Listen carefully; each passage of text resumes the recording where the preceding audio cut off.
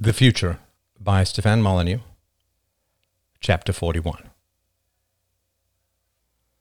I debated whether to let myself sleep the night before the trial.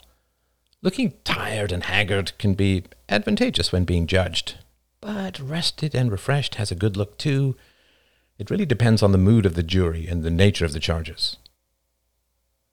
Cornelius had warned me that the trial was being broadcast around the world with literally hundreds of millions of people watching. I glowed at the prospect. I always did my best work center stage. I was fairly certain that my son was being kept in the same hospital, but of course we had no chance to meet or talk since he was going to be used as a witness against me. I had little concern about his testimony, though. Apparently he had pushed the world into these cataclysms, so I didn't imagine his moral authority carried much weight. Again and again, I glowed with good fortune that this silly and sentimental age cared more about me disciplining my son than invading a sovereign nation. Feminism for the win. The purpose of a parent is to train his children to thrive in the world that is, not to point them at some imaginary utopia. I didn't invent the world. I didn't invent the rules, but I would be damned if my children would not find their way to the top of the crap heap known as society. Trying to make your children better than the world guarantees their failure. Cornelius tried to prepare me for my cross-examination, but I didn't care. I wouldn't take any coaching. I wasn't even sure I would be taking the stand. I said that to myself, but of course resisting the spotlight has never been my strong suit. You're going to be hit by arguments you've never even considered, he insisted. I do my best work on the fly. I had to sign a document specifying that I was rejecting the advice of counsel. No worries. I wanted to be the tail that wagged the dog of this ridiculous society. There were still a few sane statist countries left in the world. For them, if not for me, I had to make my case. I demanded, and got, a human barber for a haircut and a close shave. I always had a secret love of being pampered. I pretended it was for efficiency, but it was all just making up for my lonely crib and the rotating rows of female heads that first greeted my resurrection, and the shadows on my legs. Cornelius and I did agree on one thing. I needed clothes from even before my time. We pushed the time frame back on sartorial splendor as far as possible, almost to my grandfather's wardrobe, since the further back in time I appeared, the less likely I was to be strictly held to modern standards. Hell, I would have shown up in a caveman's bearskin to beat these stupid charges.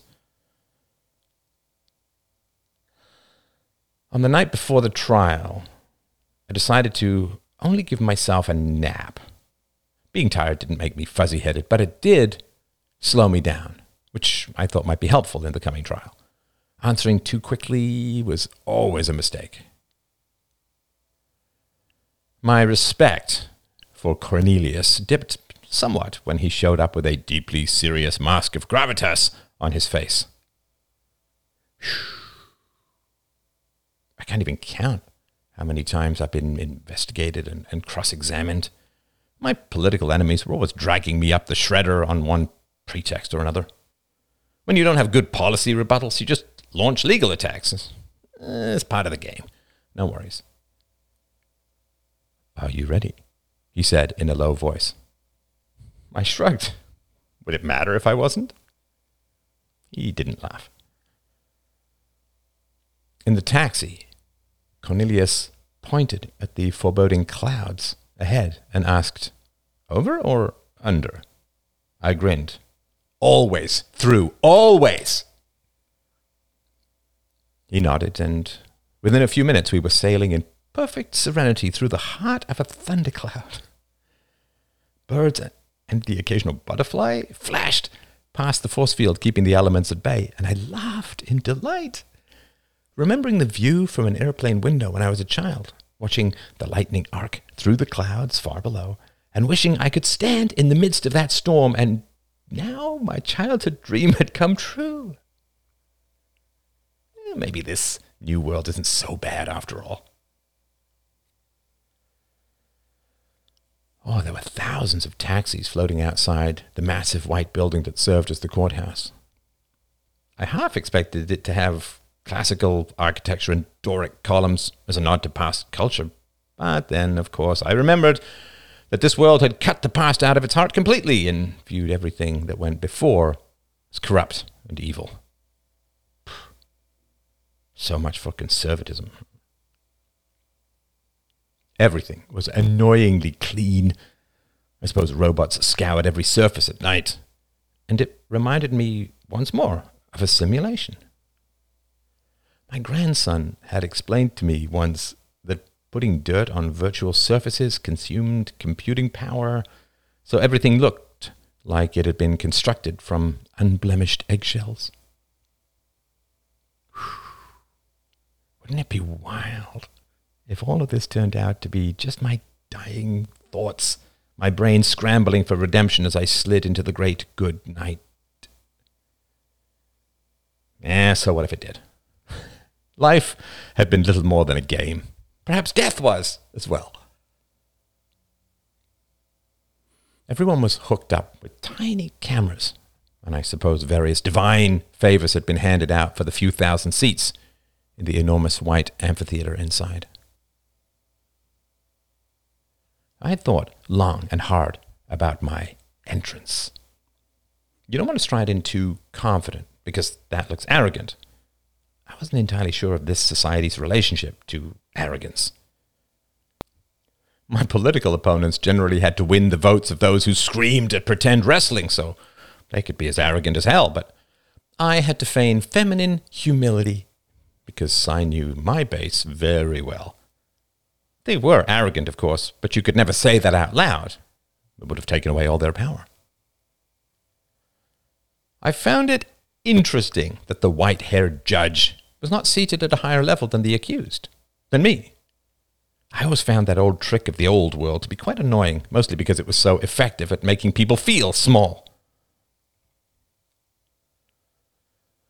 The judge leaned forward, quite unnecessary since his voice was amplified in some invisible manner, and addressed the waiting masses, the world, and the cloud of tiny cameras. Good morning, everyone. My name is Judge Sky Peters, and I welcome you to the trial of a truly remarkable and singular individual. His name is Louis Staton, and he stands before you in clothes that must look quite old-fashioned to you, but which are both comfortable and appropriate to him. Of course, we are not here to judge his choice of attire, but rather his treatment of his children, or child, in particular his eldest son, Jake. In the same way that Mr. Staton's clothes are comfortable and appropriate to him and his time, in some ways his parenting style was also both comfortable and appropriate to him in his time. The questions of justice, integrity, and consistency have puzzled and confounded our species since our inception. Justice requires the punishment of those who harm others by deviating from universal moral standards. Integrity requires that we either follow our own stated moral principles or inform others of a coming deviation. Consistency requires that our universal moral standards be followed independent of time and place. Morality is that standard which allows us to claim a universal right to forcefully impose our will upon others. The criminals regularly forcefully impose their will on others, but they do not claim a moral right to do so. In this, they are in the category of animal predation. Any standard which claims universality must be logically consistent, since logic is universal, and achievable, independent of time and location. Mathematics and science claim universality, and thus propositions and conjectures in these fields must be logically consistent and hold true independent of time and place. Morality is often perceived outside the civ as a cultural standard which holds true only for those who believe in local customs. The hypocrisy of the outside world is easily revealed by the fact that parents teach their children moral absolutes, but when those children grow up to question moral contradictions on the part of their parents, those same parents take refuge in moral relativism. Our standard for morality, universally preferable behavior, holds true for all people in all locations at all times. It is the exact same standard that parents have always imposed on their children. Throughout history, parents have always instructed their children not to hit others. And this commandment has always been universal and absolute.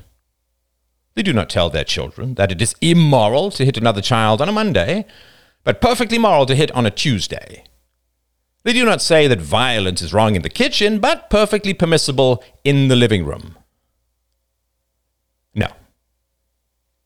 They instruct their children on the absolute morality of the two moral pillars of universally preferable behavior. Thou shalt not initiate violence, and thou shalt respect property. In other words, don't hit, don't steal. We would not expect people from the old world to understand the science behind our modern technology for obvious reasons. We cannot expect Mr. Staten to wake up among us and understand every nuance and complexity of our modern voluntary social structures. However, ignorance of the law is no excuse when you have imposed that law. A judge who has punished criminals for corruption can have no possible excuse if he himself is found to be corrupt. A parent who has imposed the rules of the non-aggression principle and a respect for property rights on his children has no right to claim that he has no knowledge of these rules or no capacity to follow them. Parents cannot claim that they cannot possibly follow rules which they violently inflict upon a 2-year-old. This would be like a mother punishing a toddler for failing to lift a weight which she herself cannot budge. Ladies and gentlemen of the jury, you have been charged with determining the moral guilt of Louis Staten, the former president of this landmass. For reasons which I'm sure the prosecution will explain, his potential political and military crimes have remained outside the scope of this trial. Perhaps it is possible that a man from the old world might gain some forgiveness for failing to apply the ethics he inflicted on his children on his society as a whole. However, we cannot claim ignorance of that which we teach. A woman who teaches Japanese cannot claim to be ignorant of the Japanese language. A father cannot claim to be ignorant of the non-aggression principle if he has enforced said principle on his child. Child abuse in the Civ is virtually non-existent, but it still remains the habit and norm in the rest of the world? It is an important question to ask. Why are we prosecuting potential evils from almost 600 years ago? This question is common to all jurisprudence, since we cannot ever change the past. But justice is not about the past, but the future. We punish horse thieves so that horses are less likely to be stolen in the future. Those of us, the hundreds of millions of parents across the Civ, we all love, protect, and treasure our own children. But I dare say that scarcely a day goes by when we do not spare an agonized thought to the countless children across the rest of the world still being verbally abused, beaten, assaulted, and bullied on a daily basis. This trial is not about the past, but the future. As a middle-aged man, though old by the standards of his time, Louis Staton may still have children. Even over the course of this trial, millions of children will be born to parents who will be following the course and content of these arguments. Whatever moral arguments you apply to Mr. Staton more than half a millennia ago certainly apply to parents in the present. Judge Peters paused for a long moment, his face unutterably sad. God, they were so even-handed. My heart soared. So careful to be right, to be accurate, to be moral, that they were like conscientious boxers warming up against an opponent happy to call in an airstrike. Back in the day, we fed lies to the leftist press. The press, really. And they just burbled and published without question. My opponents couldn't do the same because everyone else in the media had to fact check and get it right and be responsible. So they lost. Judge Peters said, "I now call for opening statements from the prosecution."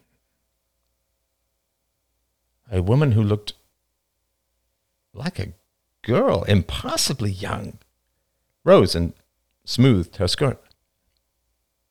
I recognized the sandy-haired man sitting in a front row. Oh, they just loved these white pews, didn't they?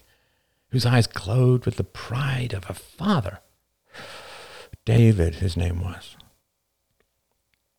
The woman said, "My name is Alice Bartholomew, and I will be leading the prosecution against Louis Staton, formerly President of the United States of America.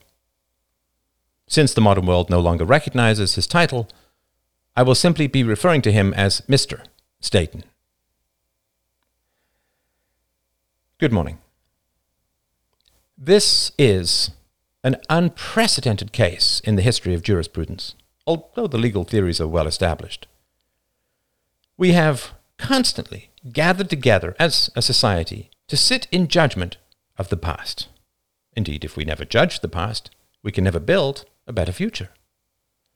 Whether I judge my own actions from yesterday or Mr. Staton's actions from half a millennia ago does not matter with regards to universal morality. Of course, the question first arises as to whether we can hold Mr. Staton to modern moral standards. Morality is a form of technology, and we cannot condemn people without access to that technology for failing to use it. We might as well call a man foolish for not using a sky taxi before it was invented. However, the philosophical quandary at the crux of this prosecution is this. Morality has always claimed to be universal. That is how it is judged to be enforceable. Mere aesthetics are not enforceable on others. Morality, most specifically and emphatically, is. Alice gestured at me. Mr. Staten enforced moral standards, not only within his own country, the United States of America, but also around the world.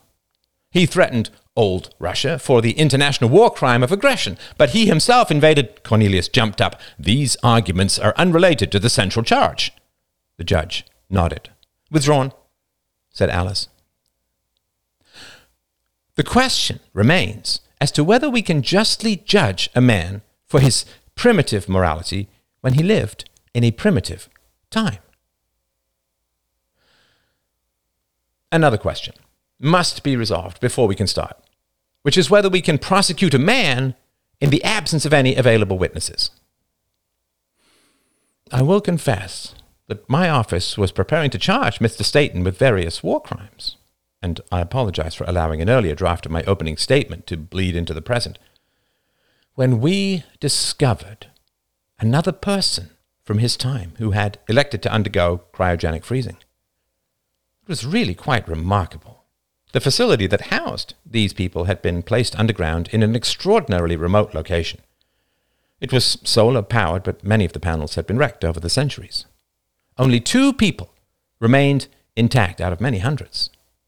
One, of course, was Mr. Staten. The other turned out to be his son, his eldest son, Jake. It took quite a while to trace the wiring and find him alive. With our new access to Jake Staten, we were able to pierce the fog of time and resurrect an eyewitness to the crimes for which we have charged Mr. Staten. Alice smiled sadly. Now, I do try to avoid endless feedback from the world, because my relationship is to universally preferable behavior and justice itself. But of course, I could not help but notice how rapidly fascinated the world is by this case as a whole. I feel the pressure of hundreds of millions of eyes upon us, and also feel the pressure of knowing that everything I say, every statement I make and piece of evidence I bring to bear will be examined and turned over in endless detail for endless years. This is like the trial of Socrates, but with more details and hopefully more justice. For those who are watching, who live in statist societies, I am aware that you find this all quite ridiculous. For those of you who live in the geographical region once decimated by Mr. Staten's invasions, I apologize for not bringing him to account on your behalf. The judge warned her, and Alice paused. I do need to address the perceived foolishness of the charges against Mr. Staten. With all that he did and all that led to the cataclysms, charging him with child abuse seems an insult to the billions who suffered and died. I could see everyone finishing the silent end to her sentence as a result of his actions. I laughed inwardly. It reminded me of Jane's funeral and everything that was hinted at, that brute power restrained from being simply spoken. Alice opened her mouth to continue. Oh, so earnest. For those who do not know the foundation of the modern free world, a brief explanation is in order. All societies before the modern civ were built on the backs of broken children. I hope you will forgive my poetry, but there is no clearer or cleaner way to put it. The democracy or republic that Mr. Staten presided over specifically ignored the voices and perspectives and preferences of children in the formulation of its public policies. Adults were free to choose their own occupations. Children were forced into government indoctrination facilities. The closest most of them came to prison in their lives. Adults could not hit other adults, but were allowed to hit children. Children were not allowed to vote, which meant that no politician had to focus on what was best for children. Alice raised her hand.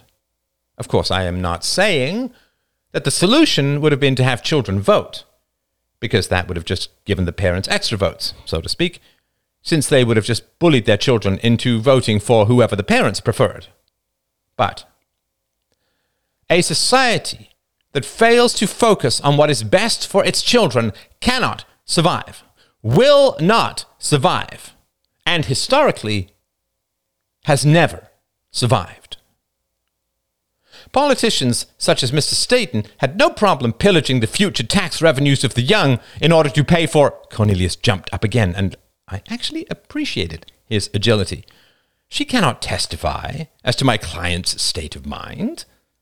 Judge Peters agreed, and Alice apologized again. I speak not so much to the past as to the various scattered places in the present where governments still hold sway.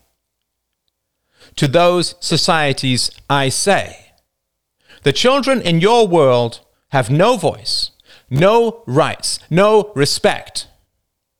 You have built a system that exploits them, beats them, indoctrinates them, keeps them silent. And all who mistreat children will be destroyed by moral decay. Society can only expect the allegiance of children if it provides those children security and opportunity.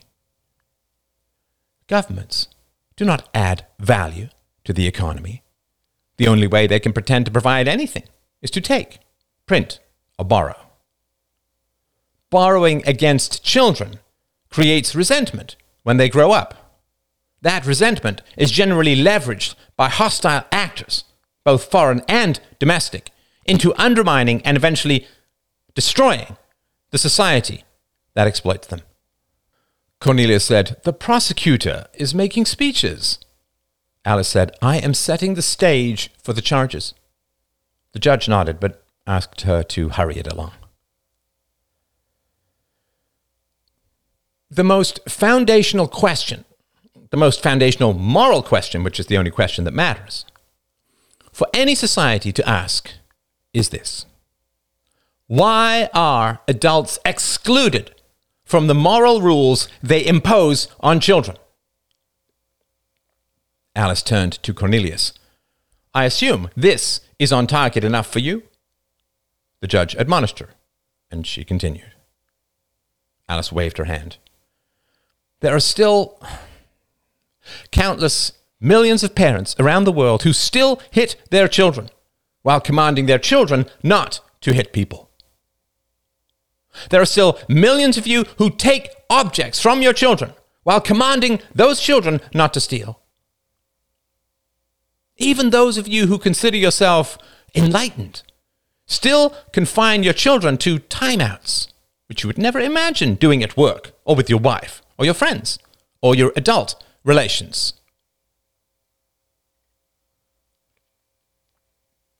Child abuse. Violations of the non-aggression principle and property rights take an average of 20 years away from a person's lifespan. Stress, cancer, ischemic heart disease, addiction, promiscuity. These all result from the toxins that are released in the body through the stress of child abuse. If a man were to administer a poison to a child that caused endless anxiety and health issues and killed that child 20 years before her time, we would punish him as a slow-motion murderer. It doesn't matter if your poison takes decades to kill, you are still a killer. These facts were all known in Mr. Staten's day, in his time. The scientific experiments had been run decades before the results were clear. Child abuse literally poisons minds and bodies.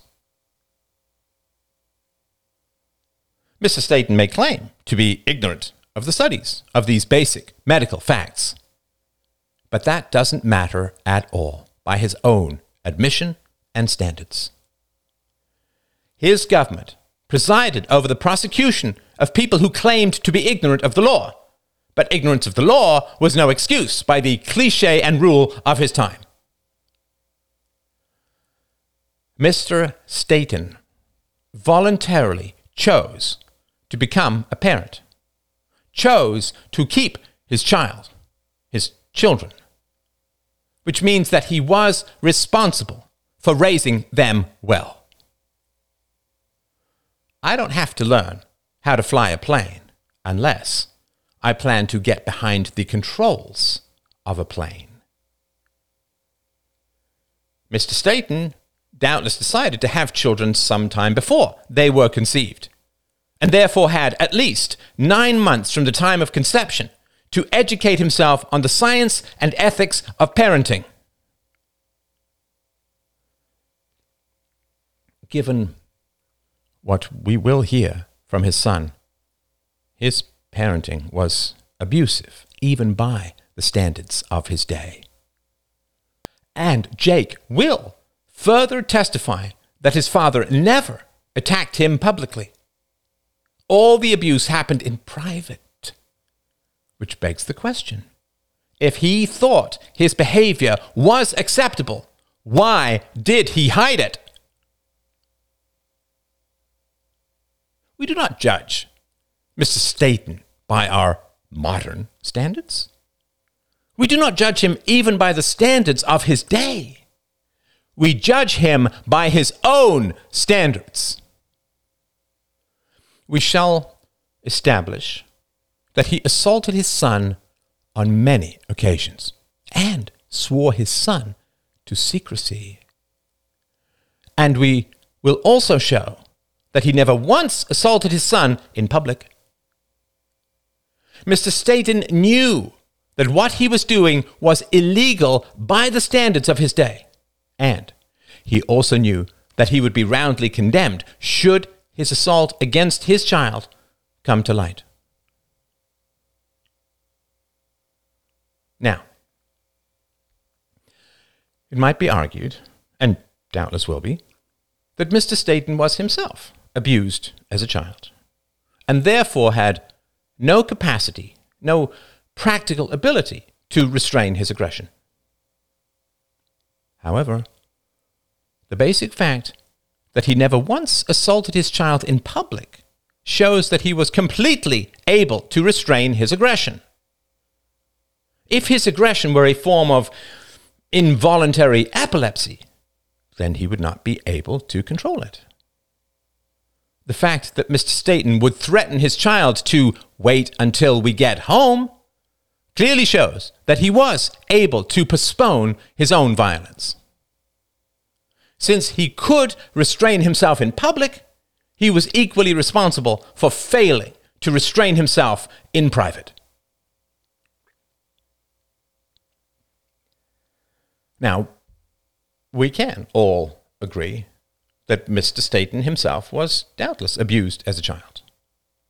And while that gives us some sympathy for his suffering, justice demands that we universalize his own morality and apply it back to him. Historical records clearly demonstrate that Mr. Staten regularly demonized his own political opponents, or supported the media doing the same, without ever once acknowledging that they were doubtless raised by parents who indoctrinated their children in those beliefs. If a man had bigoted beliefs because he was raised by racists, he gained no sympathy in the society that Mr. Staten presided over. He was simply called a racist and destroyed. Mr. Staten himself showed no sympathy for the victims of childhood indoctrination, but rather judged adults as if everyone chose their own beliefs without compulsion. Removing a man from his history and judging him in the present as a completely independent moral actor was Mr. Staten's consistent habit. Again, we cannot judge him according to modern morality. We cannot even judge him according to the morality of his day. But we can judge him according to his own moral standards. Since he inflicted his own morality on others, it is entirely just to inflict it on him.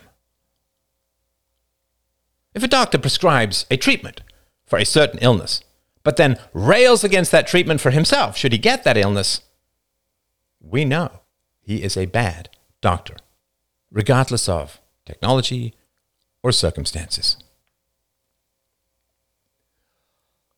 I stifled a yawn. God, I'm so boring. Everyone knows that losers cite facts and logic because they lack power. Arguments are a death warrant to getting what you want. Alice went on. Mr. Staten always treated his children gently while in public. He never sought help for his violence against his children. He treated other people's children with thoughtful consideration. And if the court will allow me to wax philosophical for just a moment or two, I will tell you why we are prosecuting him for child abuse. It is my belief that violence against children is a test of morality and empathy. If a man commits violence against his children, and society lets him get away with it, then the path is clear for him to commit violence against others, adults, both domestically and overseas. Violence against children is a kind of test run for violence against adults. A society that fails to protect its children is fundamentally failing to protect itself as well. In other words, the reason that Mr. Staten, when he was president, was able to commit such egregious acts of violence against others, again, both domestically and internationally, was because society let him get away with beating his children, his child, as far as we can determine. All the most abstract levels of violence arise from the most personal aggressions. War results from child abuse. Dictatorship results from child abuse. The cataclysms resulted from child abuse. Every member of every society in the old world made a decision every day, every moment of every day, to let child abusers continue their dark deeds. People did not intervene. They did not ask children about their experiences or did not listen to their answers. And they let this continue in most households, on most streets, in most cities and countries. They failed to confront the abusers. They failed to confront their own capacity for abuse. And as a result, the children grew up to hate their own societies and failed to respect any of the rules those societies wished to impose. Why should I obey the laws of a society that failed to protect me as a child? Why should I listen to your prohibitions on violence when you let me be beaten and neglected as a child? Why should I listen to your respect for property when you let the government, you voted for the government that plunged me into debt to buy your vote? Why should I respect any moral commandments you wish to inflict on me when you preferred social ease and the companionship of evildoers rather than confronting my abusers and saving my life?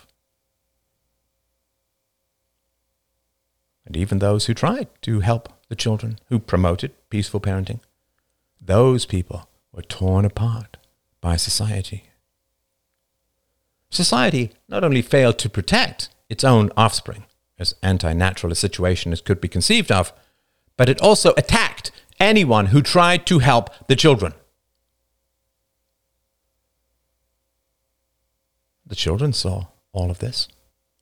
After the rise of the old internet, for the first time in human history, children could see the undoing of their protectors in real time.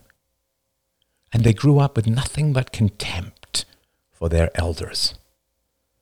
Since their elders were moral hypocrites of the first order, most of the children gave up on morality as a whole.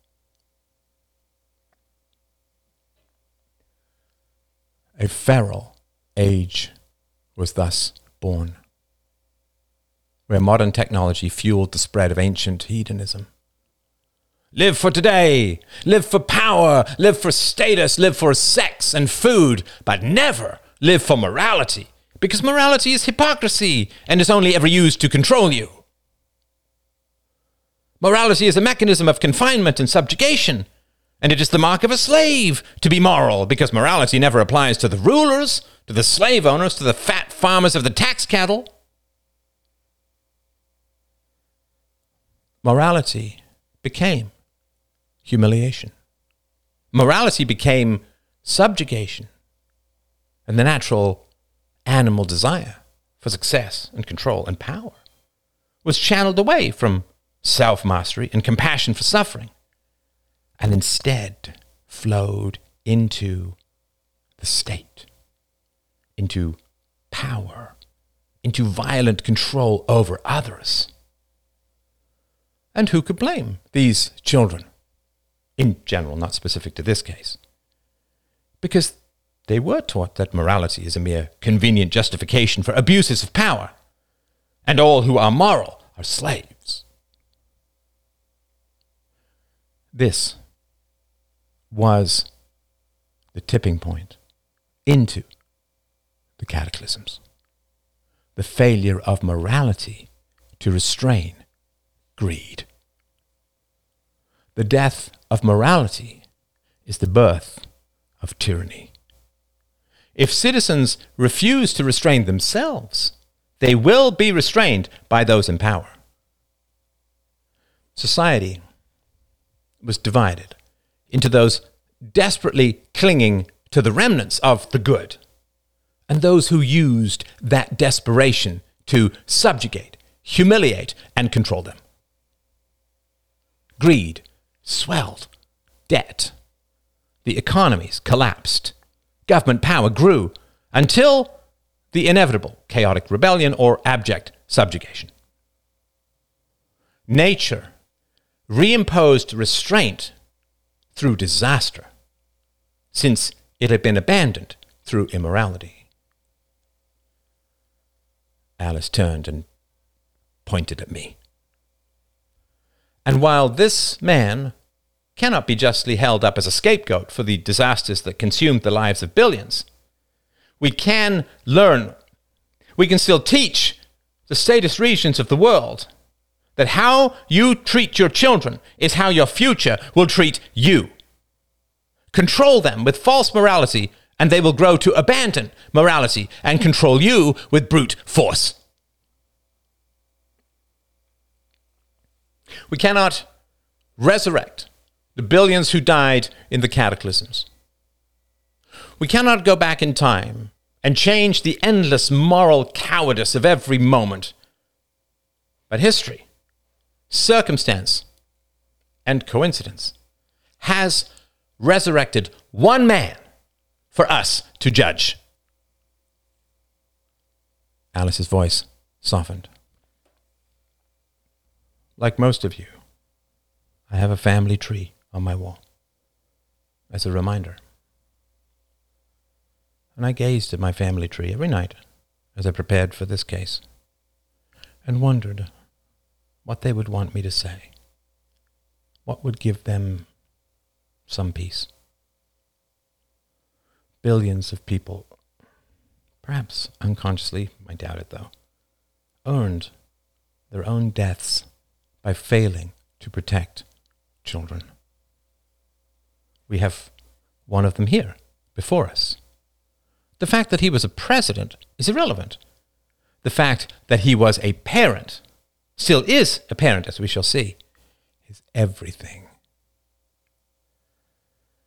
Because Mr. Staten failed to protect his son, beat his own son, and participated in the endless cover-ups of crimes against children in his environment, in his family, in his community, and his country. That is why his invasions were possible, why his predations and exploitations and indebtedness were possible. If you will not protect your own children, will you stand up for the children of unknown foreigners? Alice let the question hang for a long moment. To me, it had a silly noose around its neck. However, I could see the effects of her words on the people leaning forward in their white pews. Her syllables were striking hearts most solidly, and I began to feel some real unease. Dear God alive, what if she really is convincing? Alice continued, her voice changing to reflect the power of generalities and an explanation for the suffering that billions had gone through, that I had apparently set in motion and slept through. In the past, everyone believed that heroism was charging up a beach with a gun in your hand or pulling a man from a burning building. This allowed them to reserve their courage for situations they would never face.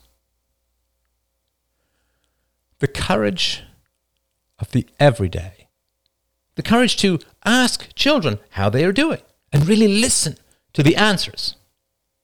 The courage to protect children, to build a secure future by securing the vulnerable in the here and now. That courage was never discussed, never encouraged. What passed for art was all superhero movies and cartoon villainy. The everyday heroism necessary to confront the very real villains in your environment, in your family, in your own heart, was always avoided. Evil ran the world, and everyone cried out at their perceived helplessness while studiously avoiding the very real actions they could take to save themselves, save the future, save the world. Well, that is not how we live now. Now, we protect the children. Many of you were surprised to hear that child abuse is the most serious crime in our society, for the simple reason that child abuse is the source of all other crimes. And we are far more focused on prevention than cure. Millions upon millions of children are still being abused in the world today, as I speak, as you listen. Hundreds of millions of you are turning in here to watch this trial, which is one of the reasons. Alice changed her mind. And defense of the children in the world is defense of our society, our freedoms, our civilization. Children who are beaten, assaulted, and abused and neglected will often grow up to hate our free societies as a utopia they are barred from, and they may attack us, undermine us, just as they were attacked and undermined. The defense of children is the self-defense of civilization itself. Through our collective judgment of Mr. Staten, we invite everyone across the entire world to judge themselves by their own moral standards, by how they behave in public, by the sentimentality of the soft stories they tell their children. And ask yourself, are you a good parent? Are you teaching your children morality, reason, negotiation, and peace? Are you hitting your children, yelling at your children, infecting them with the mind virus of verbal abuse? Are you neglecting your children in pursuit of money and glory and fame? All empty vessels to stuff into the hollow heart of your own past suffering.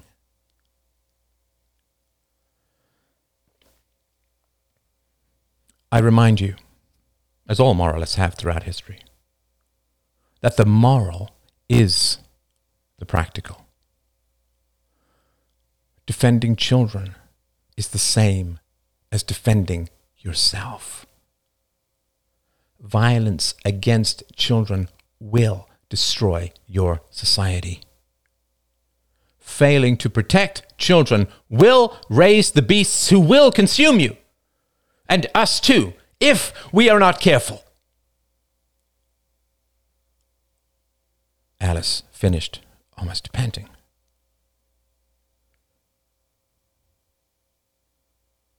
Do you want to continue? Asked the judge.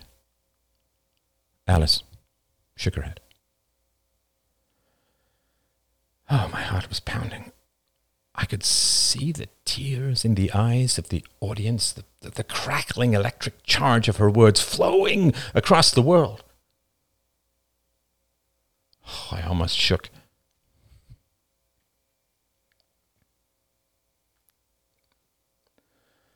I almost shot an apologetic look at Cornelius for failing to take his advice to prepare, but my pride closed my eyes. I felt nothing. To me, her words were like tiny ripples on the bow of a great battleship, parting without a tremor. To be fair, I wanted to behead her, but mostly for entertainment purposes.